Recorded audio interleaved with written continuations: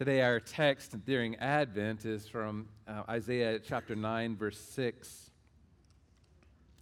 Advent is a season in which, as we talked about last week, in which we remember, we also consider, and then we look forward to. Isaiah chapter 9, verse 6. For to us a child is born, to us a son is given, and the government shall be upon his shoulder. His name shall be called Wonderful Counselor, Mighty God, Everlasting Father, Prince of Peace. The prophet Isaiah is speaking against a backdrop in which there is no peace, calling for a Messiah, a Savior to come into this world, and predicting that God would send one. And he would be known by these names: Wonderful Counselor, Mighty God, Everlasting Father, and Prince of Peace. Today, as we consider these scriptures, we could title the sermon, The Prince and His People. Woo! The Prince and His People of Peace. As we look around us, this is common in the life of a Redeemer to stop and just take a glance around in the moment and say, is there peace, right? As we look around, it seems that's all that is ever reported on, a lack of peace. And even in our households and in our workplaces and at school, there seems to be always turmoil. Yet, the Lord has come, the Prince of Peace. Peace is a great treasure. And if applied in relationships, peace, that's a relief, isn't it? Yes, it is. Husbands and wives, and with our children, we need a breath of peace. As we look around in wars and rumors of wars, people fighting,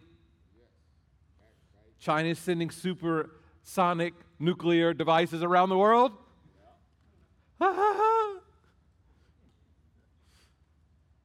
Peace.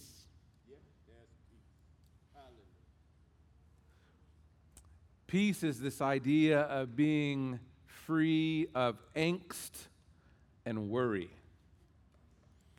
Peace is this thing that says, it means, and it's the word shalom, right, in Hebrew, and it's this word wholeness, where everything is well. Peace. All is well and as it should be. Amen. It's great to speak those words over us today, right? Amen.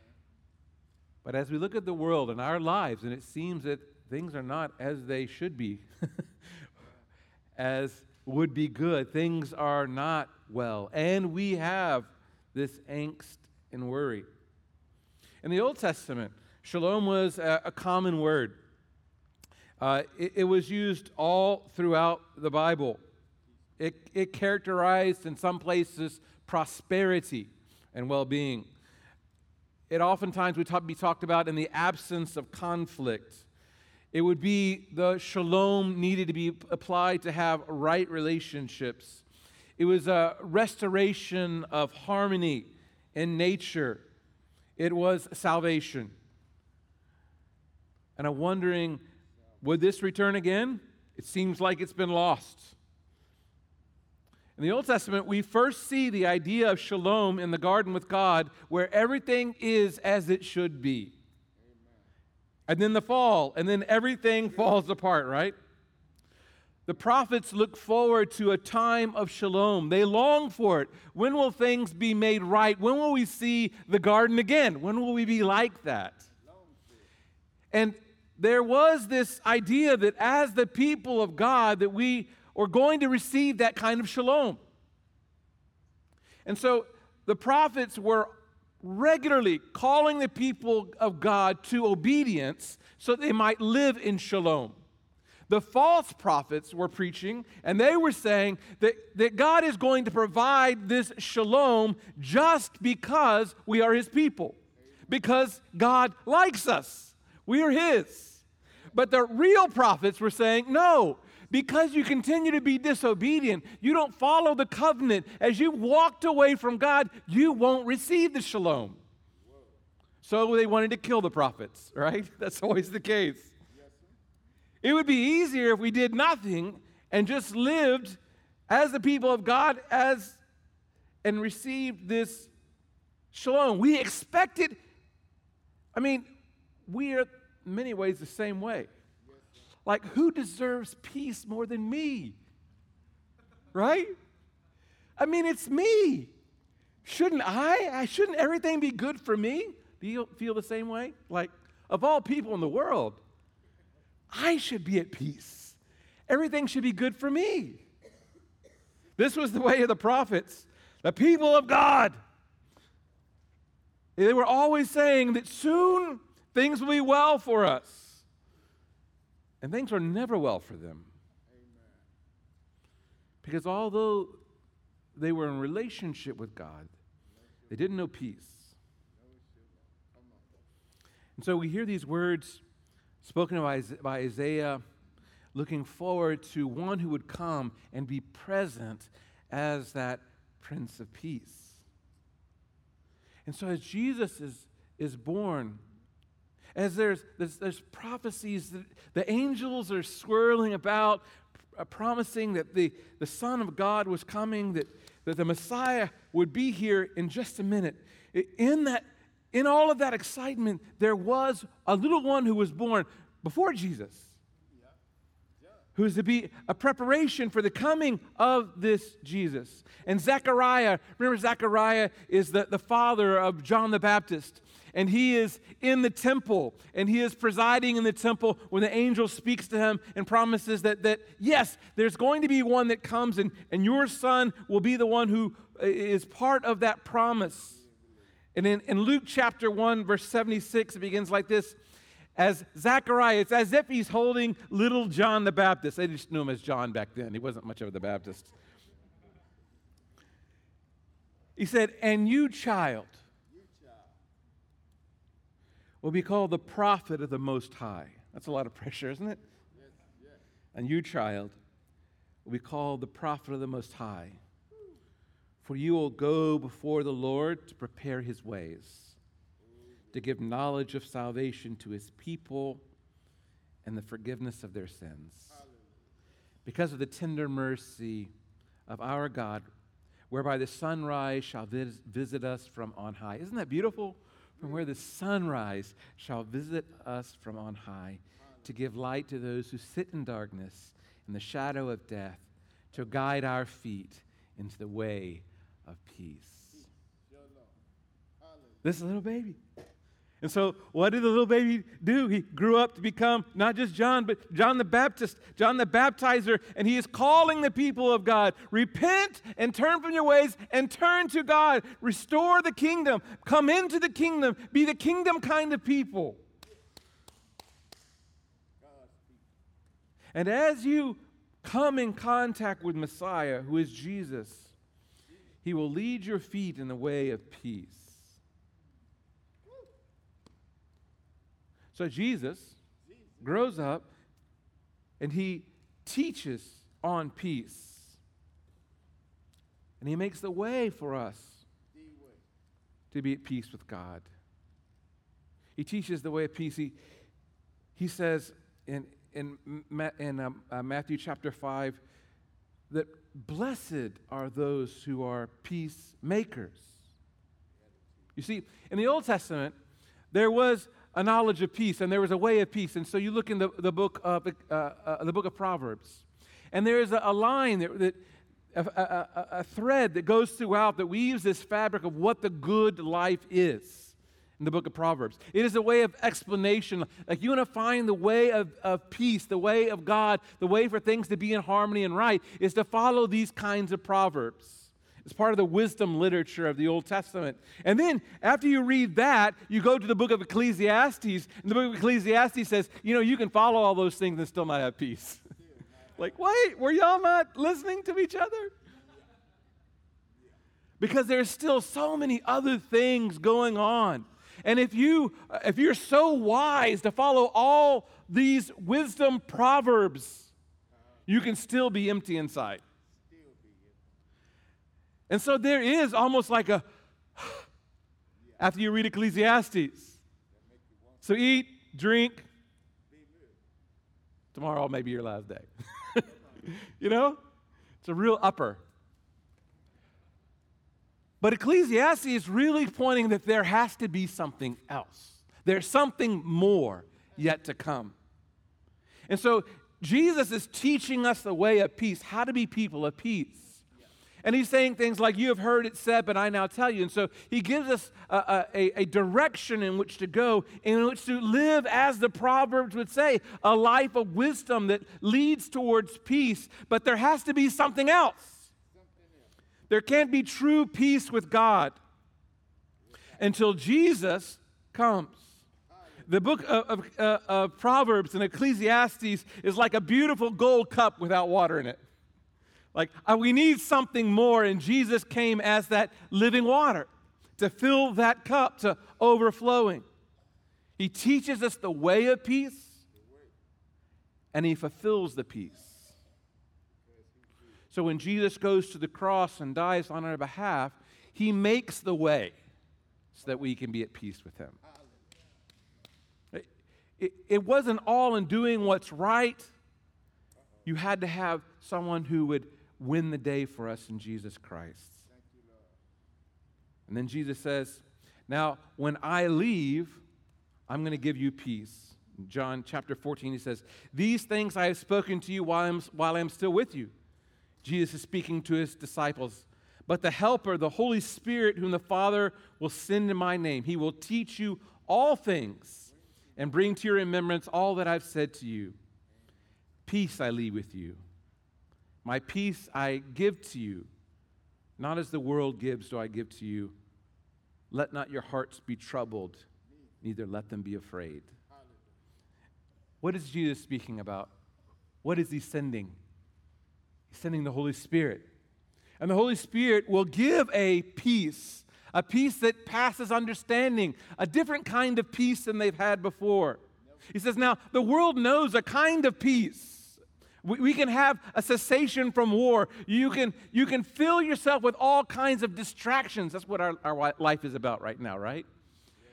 Where as we feel some kind of way, as we see that things are not working out around us, what do? We find other ways to satisfy ourselves in pleasure or just in distraction.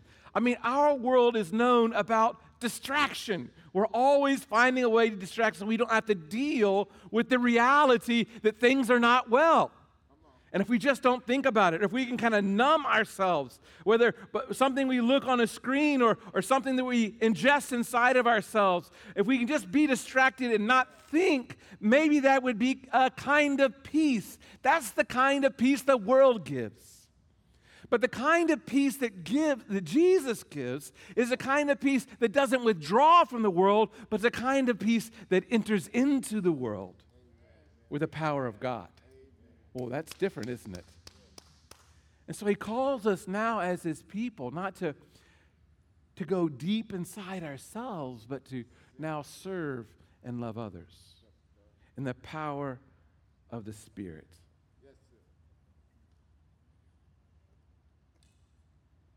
The Holy Spirit now lives within us to make us people of peace. Those are highfalutin words.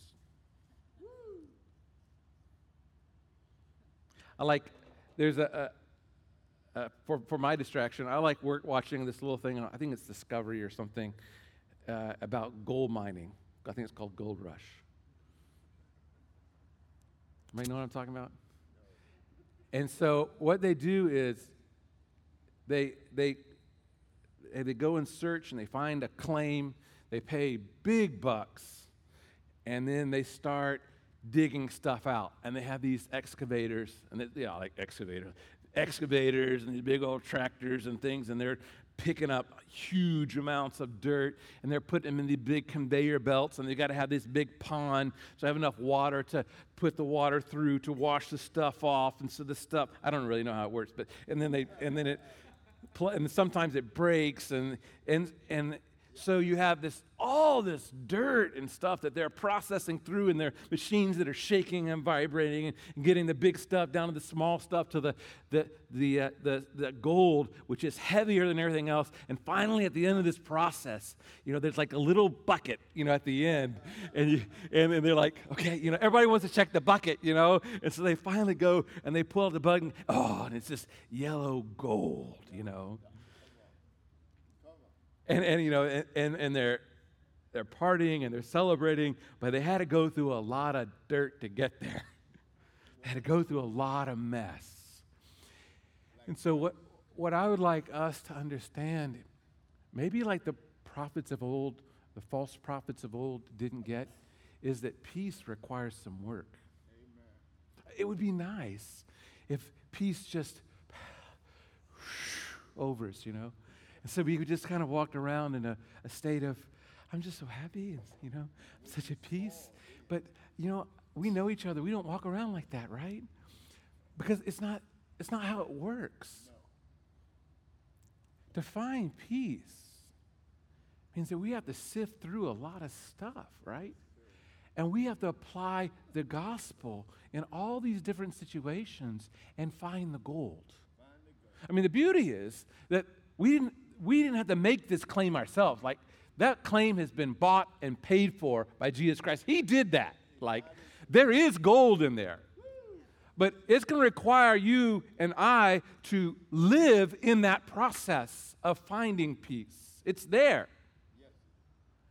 And so as we get low, as we get frustrated, as we become disillusioned, we need to shake it up a little bit and apply the truth of the gospel to this. That there is a God who is there. There's a God who loves me. There's a God who is in control. That He gives me the tools to live out this life and that I might find peace. And for all of us, it is not a golden life all the time. Amen. And so know that peace is hard to come by, right? We have to continue to work with the Spirit. There are some works of the Spirit, our salvation, that is only by God, right? There are other parts of our salvation and maturity and growing that are a work of the Holy Spirit in us together. And finding peace is part of that work.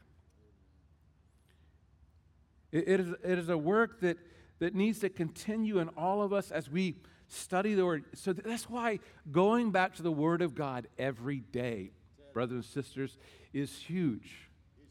It is part of the sifting of the mess. Going to Him in prayer every day isn't something we just check off a box and say, I'm being a good Christian. It is mandatory for us to have peace. Amen. Try doing that without peace, and your life is a bunch of mud. That's what it is. And then acting in such a ways and following the commandments of God, this is the work in our salvation that brings us peace. Amen.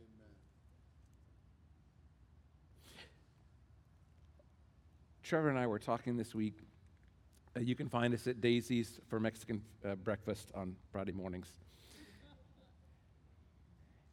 And we were just recounting you all and talking about you all. Yeah.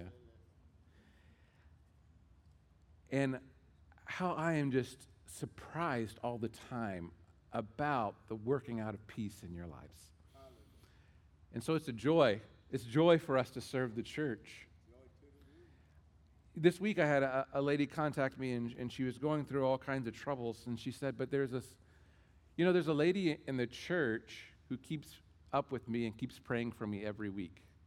I don't know that's going on. I don't know. But that happens over and over. This person's been helping me. This person's been praying for me. I've been visiting with this person. I had this person over, and we did the back porch thing together, and I know they're going through these struggles. And I hear about all these things. Yesterday, we had one of our deacons, Thomas Everett, organized a work day up here, and we had a bunch of Bob Eddington is I probably shouldn't say it's precariously hanging over a roof doing things, and Elijah Thomas and Jerry Roberts and who else? Dave Foreman and little Elijah. I'm missing one other person. Who did I miss? You. Huh?